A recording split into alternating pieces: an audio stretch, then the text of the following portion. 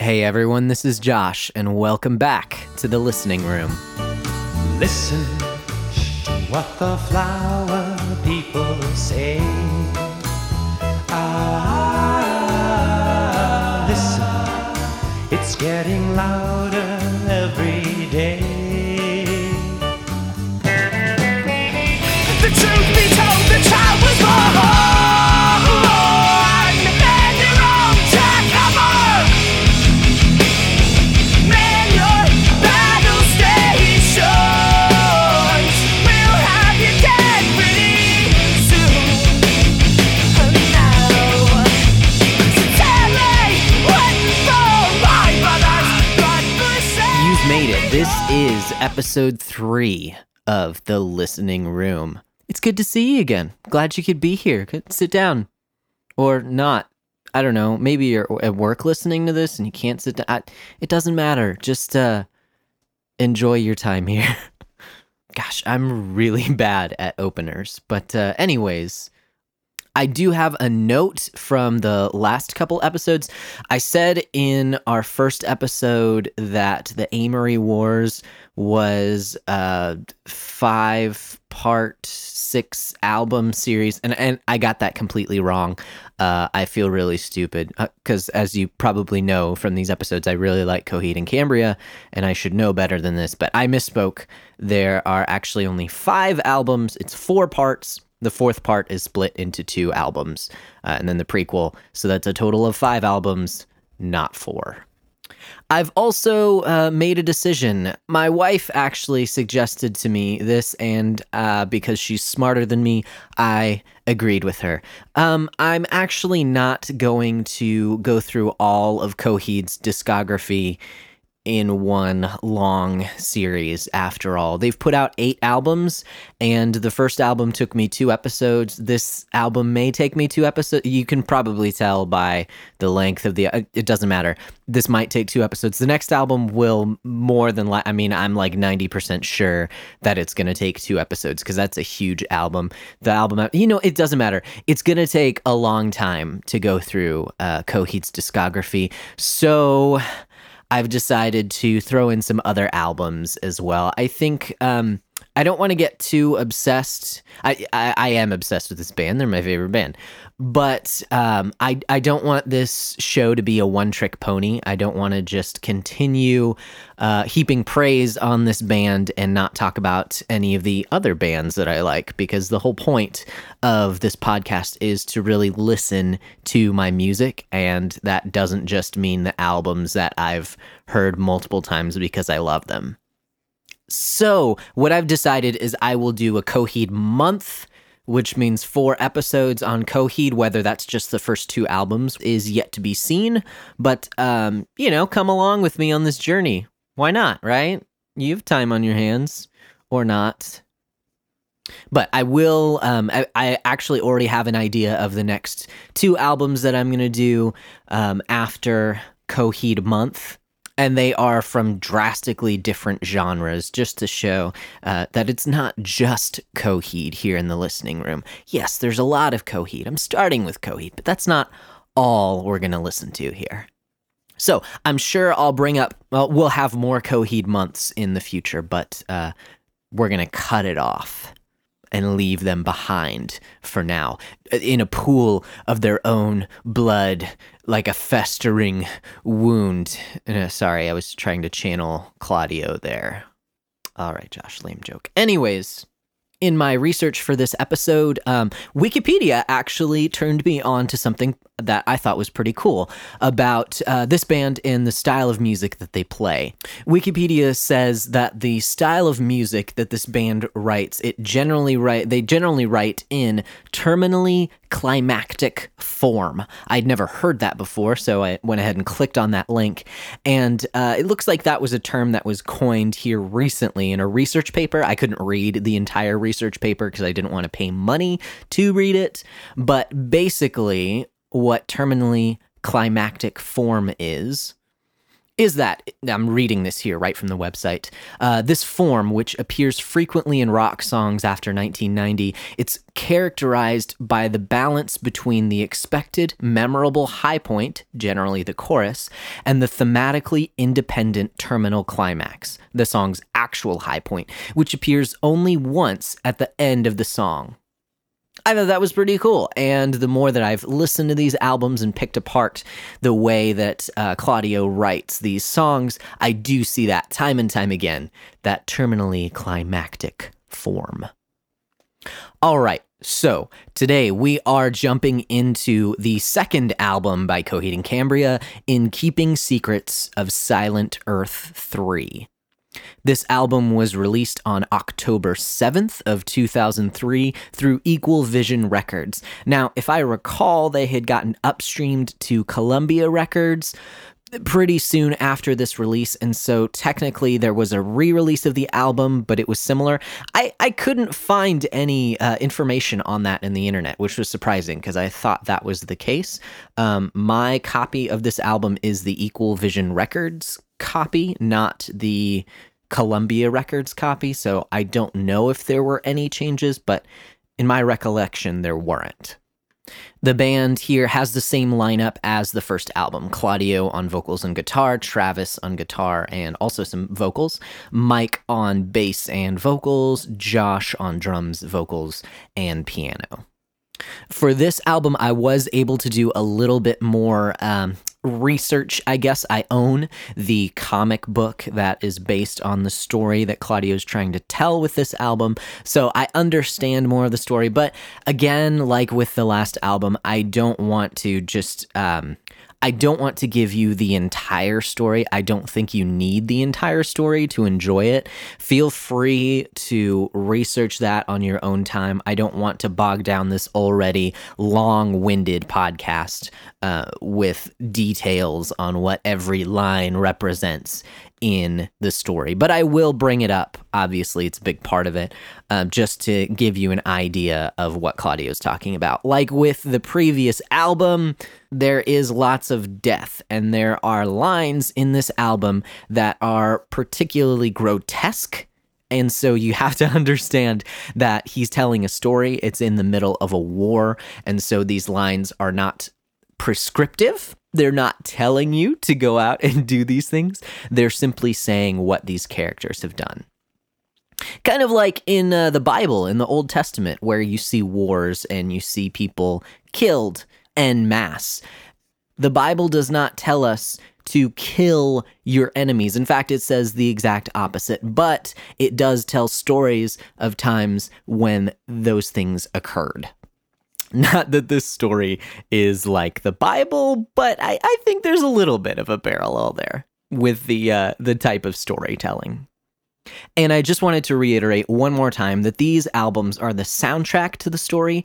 They don't necessarily tell the story. There are some things on the songs that are hard to pick up on. You're not sure exactly what they're talking about.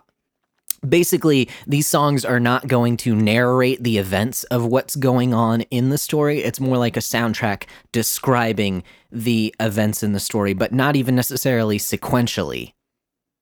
It just gives you the overall flavor of what's going on. And speaking as someone who's read the comic book, there are even details in there that seem to be glossed over, that seem to contradict some of the words in the story. So different retellings can have different details. It's not a strict, detailed narrative. But Wikipedia does have another nerdy sci-fi intro to the story, so I'll read that off to you here.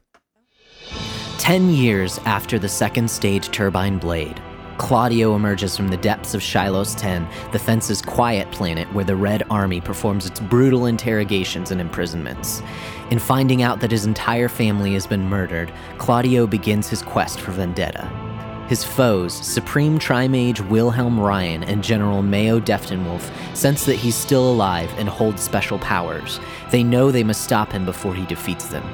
Meanwhile, Inferno, Jesse Kilgannon and brother to Coheed and Cambria, takes up arms against the Red Army in an effort to seek the same kind of vengeance on him. In Claudio's reemergence, he teams up with Ambelina, the prize who's selected by her peers to be his guide. The pair, along with Sizer, a disassembled iRobot, seek out Inferno to find answers as to why his family were killed. But their plans take an unexpected turn in a ship called the Camper Valorium and a freighter pilot named Al the Killer. Okay, I think this intro has gone on long enough. Let's start off with track 1, The Ring in Return.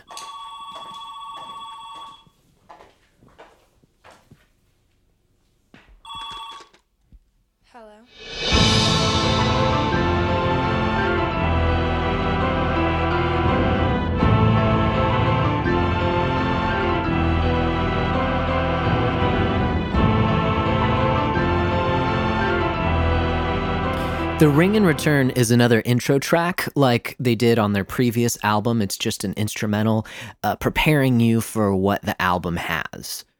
Already we can hear that it's a bigger sound than the last album. There's the rolling timpani. There's that, probably, it sounds like a synthesized choir there in the background. It's trying to sound big and epic to get you ready for the story. The track is played with a bigger orchestra as opposed to the one piano on a vinyl intro and outro from the last record. So they're just expanding upon what they've previously done. The melody is actually the outro of Everything Evil off the last record. Now, listening to the full track, it starts out with someone walking, and then you hear a phone call, and you hear a woman pick up the phone. At the end, you hear a man say, "Hello, Apollo, where should I begin?" Now, I'll be the first to admit these are not the best voice actors in the world. They're kind of bland. I wish they would, redo it to show a little bit more emotion. But what this is signifying is that years have gone by since the end of the previous album and the start of this album. So Claudio is a lot older. He's secluded himself from the rest of the, universe, I guess, the rest of the galaxy for the sci-fi story. Anyway, he's gone into hiding, and this is him calling to see if his previous girlfriend is still safe. So you hear her walking, you hear the phone ringing, you hear her picking up the phone, and he hangs up the phone because he doesn't know how to talk to her. And in the comic book, he's actually right outside her house when he calls, and the dog is there, Apollo. And so he starts talking to Apollo and going over everything that's happened with the dog. And so the narrative is set up that this is a retelling of events that have happened since the previous album, and it is Claudio explaining it to Nuo's dog, Apollo, what's going on. So you've got this album, which is the soundtrack to this story that one of the characters is telling a dog. Does that make sense? I think at the very end of the song also, you hear just kind of this ominous rumble. To me, it almost sounds like it's an airplane flying overhead. So it gives you this picture of where these people are in the stories. Especially we'll see with the next song, with one of the resounding lines in that song, "Man your battle stations." You can almost hear, you can see this huge airship flying above you, getting ready for this huge war.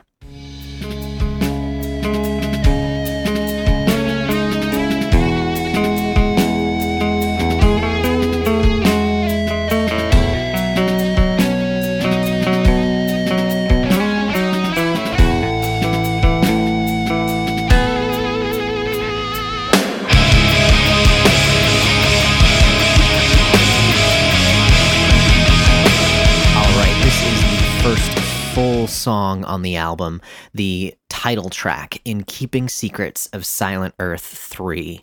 Now, right from the beginning guitar line, you can hear the difference from the last album and this album. If you listen real closely, there's a nice roomy reverb and a slight delay to thicken up that guitar line and to fill the entire space. When you hear it, it sounds like it's being played in a room, in a stadium. You can hear the air around you moving, more so than just like if you had your ear up to an amp. Travis's guitar line comes in, that Ebo guitar playing a line over Claudio's, and then Josh fills in the groove there. It kind of grows gradually, and it starts feeling a little bit like Time Consumer, the first full track off their last album. And they do this a bit, and it grows a little bit, and then the distorted guitars come in. They're still a little bit fuzzy, but they're a lot more chunky on this album. They fit into their place better. They're compressed more, so they have their spot that they're going to stay the entire song. Even the palm mutes, they're nice and compressed, so that chugging palm mute there is the same volume as the lead lines that are being played. These guitars sound huge. It's this nice wall of guitar sound. They sound really big, and they're still leaving room for you to hear the other instruments. You can hear when the vocals come in that there's a nice reverb, a slight delay on the vocals as well, again, to really fill the whole space, to make it feel like there's this huge epic story. This is a big song. You can hear it on the drums as well. There's a good amount of reverb on that snare. The drums are a bit different with this album. If you notice, the cymbals are not as loud as the rest of the kit. Even the hi-hats are louder than the cymbal crashes themselves. This is more of a modern sound. A lot of drums, when you listen to more modern pop music, they are engineered this way. It's generally, more jazz type songs where the kit is the volume of what you'd hear when you're just hearing a drummer. Cymbals are pretty loud compared to the rest of the kit, but in most music you don't hear the cymbals as much. They're more of a ringing, a crashing sound, but what you really want to hear is the kick and the snare and the hi-hat. And that's what it sounds like on this song. Back to the vocals, they definitely sound more produced, more finished, more done than the previous album. They're not as raw, as I said multiple times on that last one. The harmony vocals, they're nice and tight, and they emphasize certain lines. If you listen to when they come in and when they go out, it doesn't necessarily sound like two people singing. It sounds like almost like an effect that they're putting on the vocals to bring out certain lines. Even the yelling vocals, the screaming vocals, they just seem to fit better than they did on the last album. Where they start and where they stop really locks in with Claudio's main vocal line. With the chant in the chorus, "Man your own jackhammer," you can hear like 6 people singing that line. But Claudio is still at the helm. He's still front and center to this entire mass of people saying the line. I mentioned on the previous album that they like to work in extremes with their guitar work. Not so much here. There's definitely lots of different colors with their guitar, whether it's a little bit of reverb and delay and distortion and whatnot. They're all pretty affected guitar lines to really, again, fill the space. This sounds like a huge song. And in the context of the story, a war is going on. These two factions are meeting. Man your own jackhammer. Man your battle stations. They're killing. Death is going on around them. It's supposed to be a huge song. It reminds me of the movie Gladiator in the Colosseum. There is death and destruction going on, and you're rooting for one side, and you're chanting for your life. And you really get the feeling of that from these choruses. There was a synth line on Time Consumer off the last album, and there's a synth line in this song as well, except when the synth comes in around the 5 minutes, 45-second mark, it's a lot more subdued. When it came in on the last album, the synth was front and center, and that was the instrument they wanted you to hear. This is more of a pad coming in. It's still prominent. You can still hear it pretty well, but it's not taking over the melody. It's really brought out more at about the 7-minute mark, but even then, the guitars are still one of the main instruments. They're just playing something that you've heard before, so your ear is naturally inclined to hear something different. The song, again, is very dynamic. It uses that form that we talked about at the beginning of the episode to where it builds and builds with its different parts. Now, it still ends with the chorus, so I guess it's not terminally climactic, but it continues to build throughout the multiple parts of the song. That last chorus has lots of effects on the vocals. You can hear this kind of almost evil sounding vocal for the last chorus. As again, it says, "Man your own jackhammer, man your battle stations." While the background vocals are just chanting O's, so you really feel like you're in the thick of it.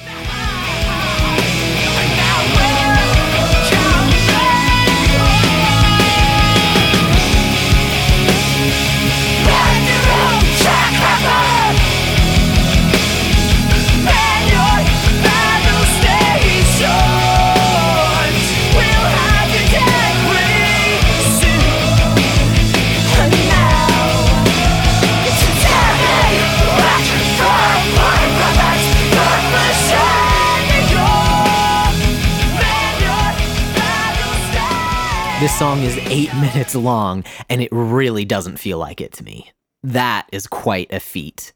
I think it really has to do, again, with the way that the song was written in the multiple parts and the places that the song goes. It returns to the chorus multiple times, but it never feels like it's worn out. They continue to add instrumentation and harmonies all throughout the song in order to make it feel different, to make it feel fresh and new, and it feels like a really cohesive song. It doesn't sound like multiple parts stringed together, even though there's a section in the middle of the song that's completely different that never repeats. The lyrics, again, are about this war that's going on. So it's Jesse, or Inferno, who is fighting against Mayo Deftonwolf, and their two armies are clashing. That's the main gist of the song, the main idea from the choruses.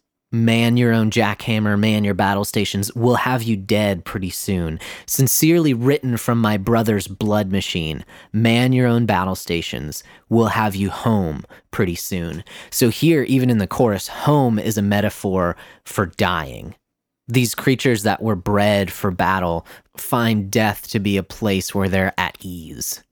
The first verse kind of zooms out and gives you this picture of the battlefield. The restless children sit and mourn the graves of those they've never seen before. Will they be buried here among the dead in the silent secret? So even at the beginning of the song, it's predicting the aftermath of this battle and the casualties that are going to come of it. We hear in one of the pieces of the songs where it brings the music down about one warrior in this battle who is fighting for Jesse's sake, who's fighting for Inferno's sake, and it explains his relationship to him and how he wants to make him proud.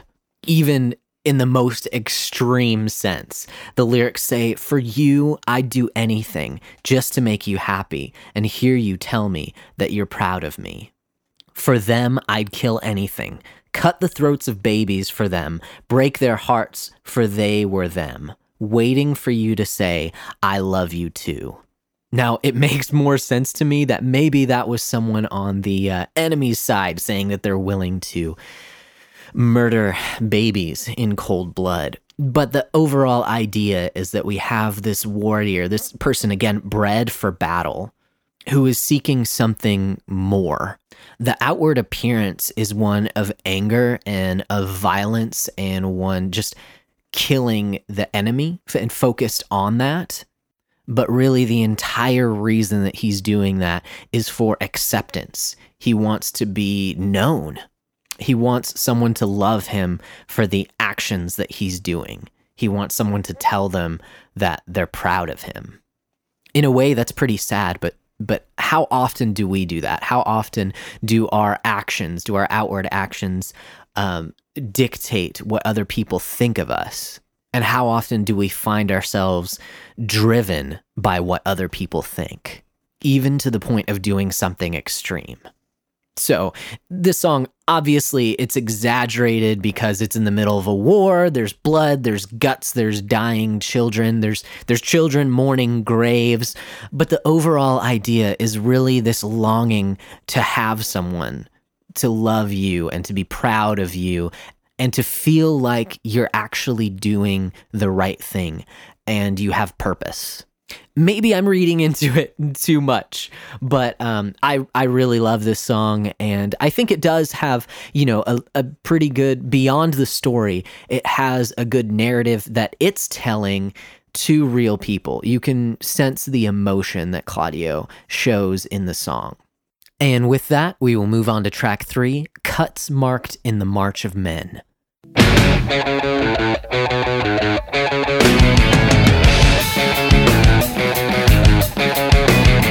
Listen to the world out on the outside pressing in. Are you ready in my mind? So this song is almost like a continuation of the previous song. There is almost no introduction. It's a lot more direct. There's not as much reverb on things like in the previous song. It doesn't sound like a big arena rock song. I mean, the guitars are still that wall of guitars. They're still in your face. It's just in a different way. There's not as much chanting and there's not as much air to the song. Like in most of Coheed's songs, the guitar is the main instrument, but listen to what's going on. I mean, there's some strums in the left ear for emphasis. There are way more than just 2 guitars going on here. In the left ear, you hear some strums for emphasis while the main riff is being played, but there's a lot more instrumentation that's added where it can fit for a fuller sound. I can pick out at least 4 different guitar parts. Listen to this. Bodies foul the air. I'll make peace when this is done. You know, we stole. Now, the drums in the song for the verses, it does sound fairly simple. It's just following the guitar's pattern, but the pre-chorus is where they are let loose. It almost doesn't sound like he's keeping time, but he's just playing a series of different riffs to complement the song's direction. And this is pretty cool too, because the guitar part and the drum part are not static. They're constantly moving. And to layer a vocal line that's longer than the instrumentation line together over the instrumentation repeated is really interesting to me. Basically, what I'm saying is, as a songwriter, I would probably not be creative enough to write that vocal line that Claudio wrote over the guitar line that he wrote, because the guitar line is way too complicated and is only half as long as the vocal line.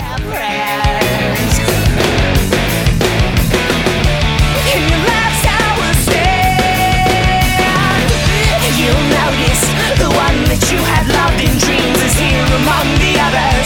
Chase, it's you I want, but if I can have her. Now, speaking of vocals, the harmony vocals really add to this song, especially at the choruses and the pre-chorus here. Again, they're really used to draw out specific lines and specific phrases so that it never sounds boring. There's something being emphasized. There's something new for your ear to lock onto at each part of the song. The lyrics on the song also follow similarly to the previous song. This is still in the middle of this battle that's going on. This song focuses more on that warrior from the first song and his perspective on what's going on. There are lines here like, "Is God's work to have us fail?" Not sure if what he's doing is right. You can see just the gore that's going on in lines like this. "Rivered blood streams out the dead as bodies foul the air, and slowly the streets begin to fill with new flesh bound to bone." Quite a way with words. It really gives you a mental picture. I mean, you can almost smell the scent of blood over this song. It's definitely gory. But this song takes a turn. It's in the middle of the war, but it also shows that the focus is not just winning the battle, but protecting someone on their side. This girl, Chase. There are lines like, "You're the answer to their prayer," and "The one that you had loved in dreams is here among the others. Chase, it's you I want. I need you now more than I ever did. I'll hand myself over for you." Take me instead, I'd rather not see her off alone. So in the context of the story, Chase is this warrior's younger sister. They're both robots and they both have special powers. Of course, it's a sci-fi story. Why not? But this song shows their relationship and how his name is Sizer, how he is also fighting to protect her. And eventually, at the end of the song, he hands himself over. He gives himself to the enemy so that she would be protected, which is pretty cool. This character is deep. He's not just one-dimensional warrior, but you see him with his doubts in fighting this war. You see him trying to seek approval, and then you also see him wanting to protect those close to him. And then you see towards the end of the song, there's this line, "Deliver a favor for my love." Now, I hear that as coming from the enemy's side when this guy is captured. Deliver a favor for my love. Deliver this guy that we've captured to our leader.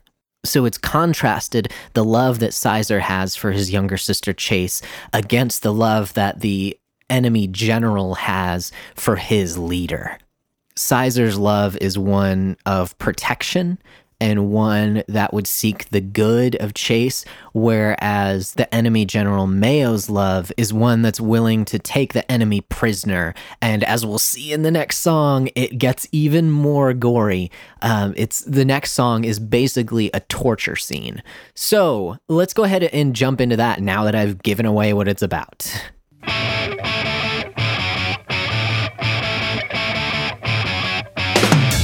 Across the floor in the handle where we drove the drill. A cautious ear to the mouth of your confession. Think of all the things we put him through. In the face of his God, would he tell the truth? Still recorded with Track 4, Three Evils Embodied in Love and Shadow. Are you starting to see a pattern here? It seems like every time Coheed goes and tries to write a more catchy, upbeat, more pop-punk sounding song, that it has to be one of the most gruesome things that they've ever written. We saw this with Devil in Jersey City on the album before, and now with this one, it's a nice, beautiful, happy song. You know, you get the oh at the end of the chorus. It feels like there should be gang vocals, like everyone join in and sing this nice song about torturing someone and severing limbs. It's beautiful, isn't it? Beautiful.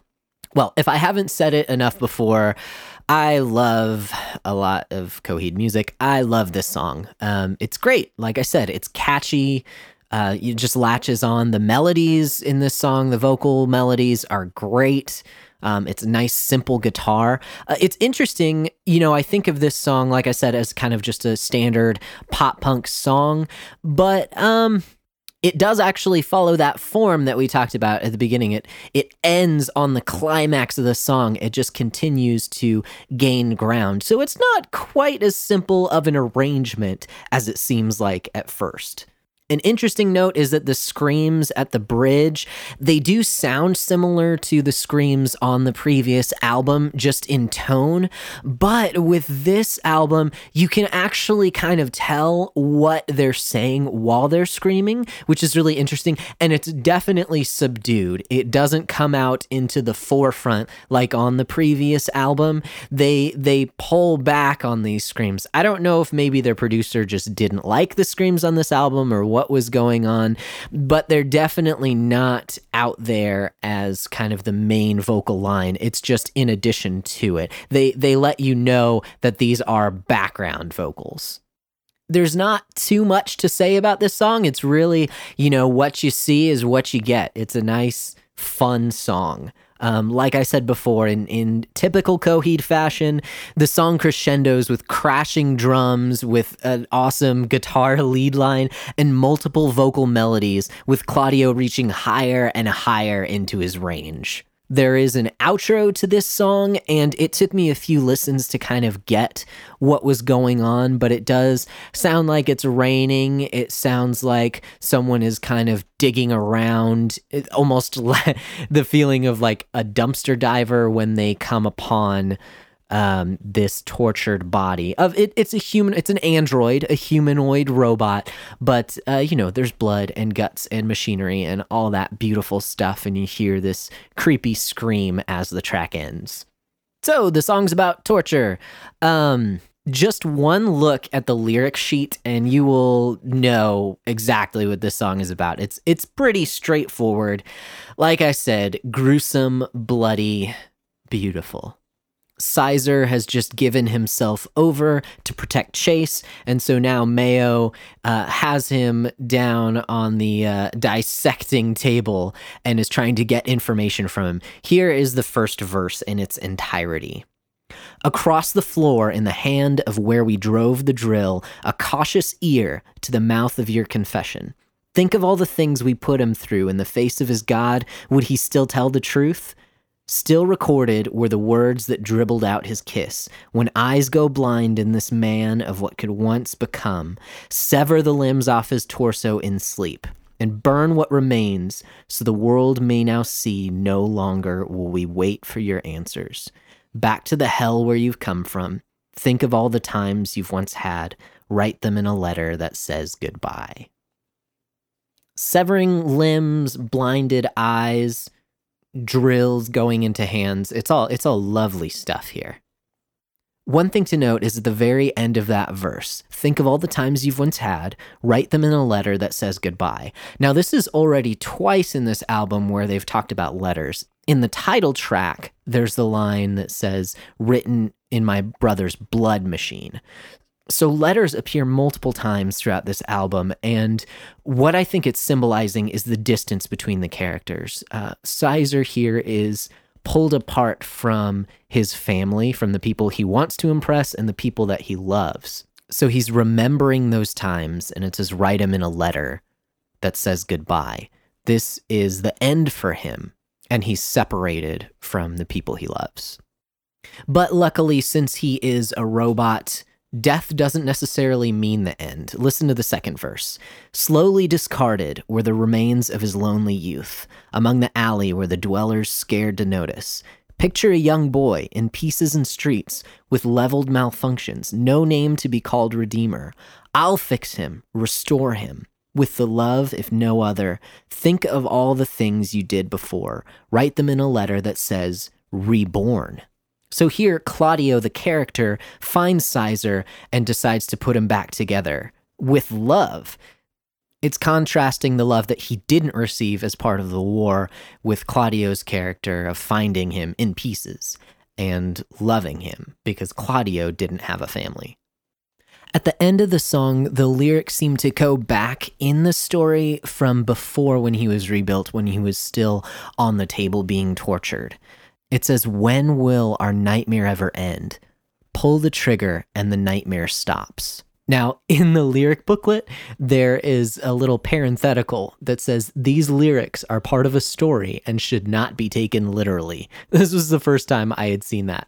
But obviously, I knew that Coheed and Cambria were not advocating suicide here with this song.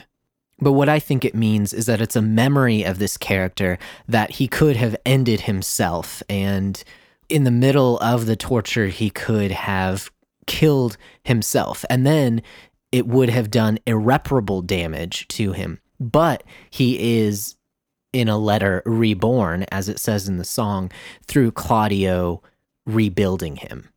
So yes, it's a big, gory, grotesque song about torture, about death, but then it's also about rebirth. So if you pull away from the mythos of Coheed and Cambria, this is a song about being in a hopeless place, being in a place where you can't see the light at the end of the tunnel, where you don't know if you're going to make it out alive or intact. And oftentimes you don't. But it does show that there is still hope, that others can pull you out of the pit that you're in. And so, with the end of the song being the crescendo, it just reminds us that even if you're in the middle of what feels like a nightmare and you have that option to pull the trigger, to end it all, that's not going to work out for you. That the best option is to suffer through what you're going through and to persevere because you'll come out of it stronger. Again, maybe I'm reading too much into this sci-fi story, but I don't think so. I think even these truths are there even if Claudio doesn't necessarily mean to put them in the story. But I'm going to give him the benefit of the doubt and say that he does. Because ultimately these songs that Claudio wrote are not simply serving a story, but they do have something to say about him and something to say about the human condition. And with that, we'll move on to track 5, The Crowing. Now, before I play this clip, I just wanted to make sure that you're listening to this intro because there's so much here that I really like. First, you have your main guitar line that's the backbone of the song, and it's doubled so you can hear the harmonic differences at the end of each line in each ear if you're really listening closely. But then Travis comes in and he mirrors that syncopation, but he's playing chords that complement the main guitar line. And then the bass comes in and really fills out that melody. He kind of snakes around the melody and makes his own melody within that same syncopation, while the drum accents really bring everything home.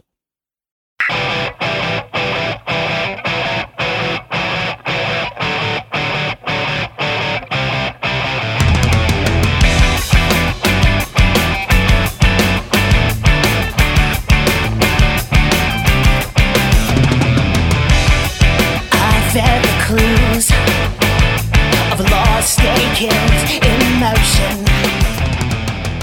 And I think so far on this album, I haven't brought out Mike's bass playing, and I apologize for that because he's a great bass player. It really, I think, shines in this song, especially with all the different parts where he finds his own little place to be that, like I said before, just fills everything out. It really gives you that growl, but it's constantly moving in between the syncopation that is there almost through the entire song. We see again that Claudio's writing style for the verses is pretty similar to what he's done in the past, where he sets up the bed of music and then he sings what he wants to sing over it in a certain key. It's not always the same melody for each verse, but it is in the same key, so it still fits together really well, and it's still a nice, catchy melody. It's just not the exact same for every verse, which is really interesting. The harmony vocals, again, are accenting certain lines. If you listen at the end of verse 2, there are this kind of chorus of O's singing over Claudio's melody. It really adds a bit more dynamics to a song that only really has 2 verses, but there's so many different parts to the song. After the second chorus, it really just goes off into its own thing and never returns back to that verse chorus. It continues to progress through the entire song. And if you notice, it does still make reference to earlier parts, especially with the vocal melodies. Those O's are sung towards the end of the song as well, when everything else has changed. The doubled guitars on this song really envelop the entire space. I mean, you can really hear those. As I've said before, it's kind of a wall of guitar sound.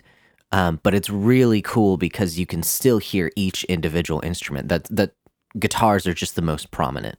And Travis's guitar seems to be there just adding color to the main, what I've said, the backbone of the song so far. I think after that second chorus in what I'll call the bridge, but probably isn't the correct term for what Coheed starts to go down in this song. If you listen to the drums, Josh really starts crashing on the cymbals there, and again, those cymbal crashes are really pulled back compared to the rest of the kit. It just gives you this sound of things growing while it's not harsh and not overly loud. at the third part of this bridge section, if we want to call it that. I really like the guitar work there. It sounds like they start shredding over Claudio's singing, and I have no idea how Claudio can sing and play this guitar part at the same time. If you search YouTube, you can even find an acoustic rendition of the song where he does just that, and it amazes me. Again, we see the band playing with dynamics constantly.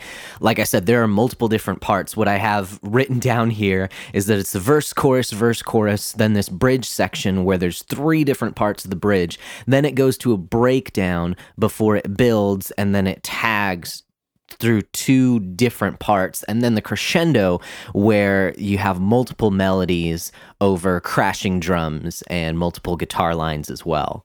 The melodies at the very end of the song, I love it. It's at least 3 different vocal melodies going on, each with their own harmonies. So at least 6 different singers singing lines here in the song. I love it. I think this song is quintessential Coheed, with the way that it pushes the prog aspect of the band while still retaining lots of great melodies. You don't realize how long the song is. You don't realize how many different parts there are because it all catches your ear. It all has a hook to it while still being very progressive. This is, without a doubt, one of my absolute favorite Coheed and Cambria songs. Now, I know I said I wouldn't get too deep into the story with this album, and yet, so far, I think I've brought up the story in every single song. I don't think that'll continue with the rest of the album, but we'll see as we keep going. To make a little bit of sense of what's going on here, the crowing is basically a term for a savior of this impending evil in the world. As I've said before, in between these past 2 albums, when the story comes into play, Claudio has gone into hiding. Well, in this song, he's being told that he is the crowing, that he's the savior. Let's look at the lyrics here in verse 1. I've fed the clues of a lost day killed in motion, but I thought of it so like there's no other way it could have been done. Will they size my fit for a puzzle I wish not to play part in it? A heart stained in hate, a feeling I fear will play circles. This verse talks about the time that Claudio has wasted in between the story that's going on here. But it also makes an interesting note that it couldn't have been any other way, that even though he was in hiding, even though he separated himself from the events of the world at large, it changed him in a way that he can't go back, in a way that he has continued to grow, even though he's pushed himself away. And then, of course, the idea of being told that he is this great character when he's been in hiding this whole time. Can he really do what they say that he's destined for? He expands upon this in verse 2. It says, I severed my ties to shroud this body under the streets of this city and wait for the day when I'm summoned to walk across the face. Will slowly but clearer now in visions that play and plague memories. I love them with all, as a son should, to mother and father. Claudio's family is dead at this point. He's got some extended family, but his parents are dead in particular. And their ghost still haunts him. Even as he's pulled himself away, they continue to be on his mind and push him forward, even when he doesn't want that push. It says that they plague his memories. So you have this sense of him being angry, of him being displeased with them. But at the same time, that last line, I love them with all, as a son should to mother and father. He still loves them, even though he saw them murder his brothers and sisters. There's still that sense of him that says they've made mistakes, but they're still my parents, and I know there's something more to this. So again, contrasted with this sense of he's the savior, he also knows where he's come from with his parents, and he loves them and he wants to make them proud even though they're gone. We see that as the song goes on. Here are some lines. If given mistakes, would I take them back? If erasing them could, if erasing them would. And then, I've parted 3 ways for you, the nuo that I loved. So again, he's contemplating the mistakes that he's made in not continuing to push forward in his place in the world, but retreating into the back. But then would he really trade what he's gone through to make him continually grow into the person that he needs to be? And then to add a third dynamic, I've parted 3 ways for you, the Nuo that I loved. So not only is he pulled between himself that wants to retreat, but also this prophecy that he's to be a great man, and then his parents and where he's come from, and the hatred and love that he has for them, and then also the love that he has for his girl, Nuo.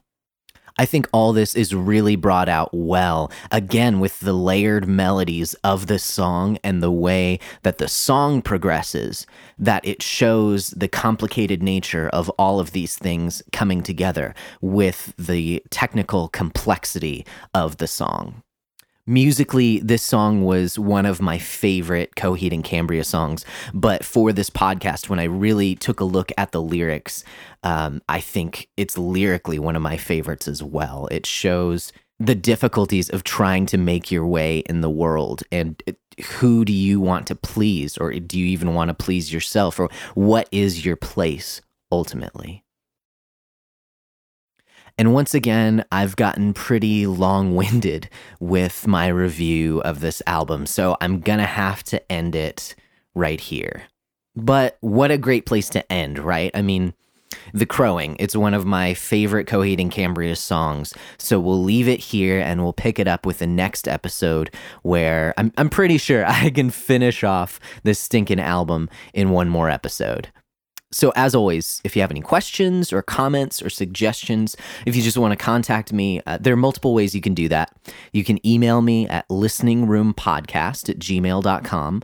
I've got a voicemail and text line that's 617-651-1116, or you can tweet at Broccolope. That's at BROCCOLOPE. Till next time, guys, remember, don't just hear, but listen. I will